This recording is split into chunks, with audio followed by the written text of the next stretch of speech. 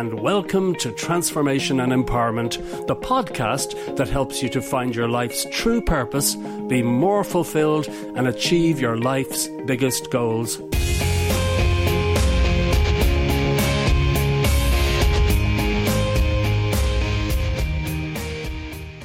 Make sure your goals excite you, because goals that have very little excitement or emotional power are as good as dead. Hi, this is Mike Pettigrew, serial entrepreneur and best-selling author, and I have a question for you. Are you dreaming too big? Is it even possible to dream too big? Well, I'm a firm believer that the bigger the dreams you have, the more wonderful life you can create for yourself.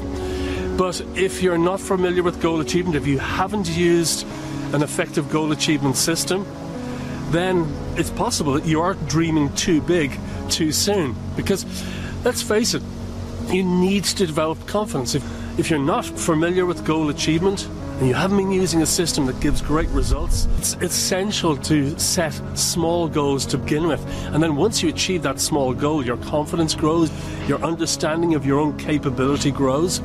So if you're setting really big goals for yourself, if you're dreaming really big, that's fantastic.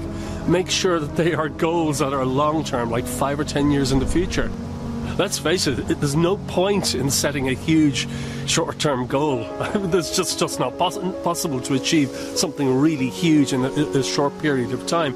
So the formula for achieving really big goals is to first of all take baby steps, get proof that goal achievement works, and then gradually set bigger and bigger goals. So I hope this has helped you, and thanks so much for watching, and I'll speak with you again very soon. Bye-bye.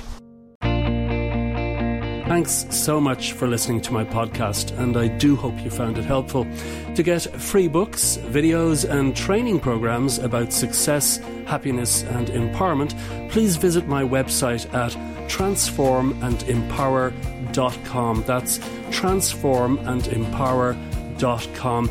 Also, please feel free to share this podcast with your friends and anyone else who might benefit from it. Again, thanks so much for listening, and I look forward to speaking with you again very soon.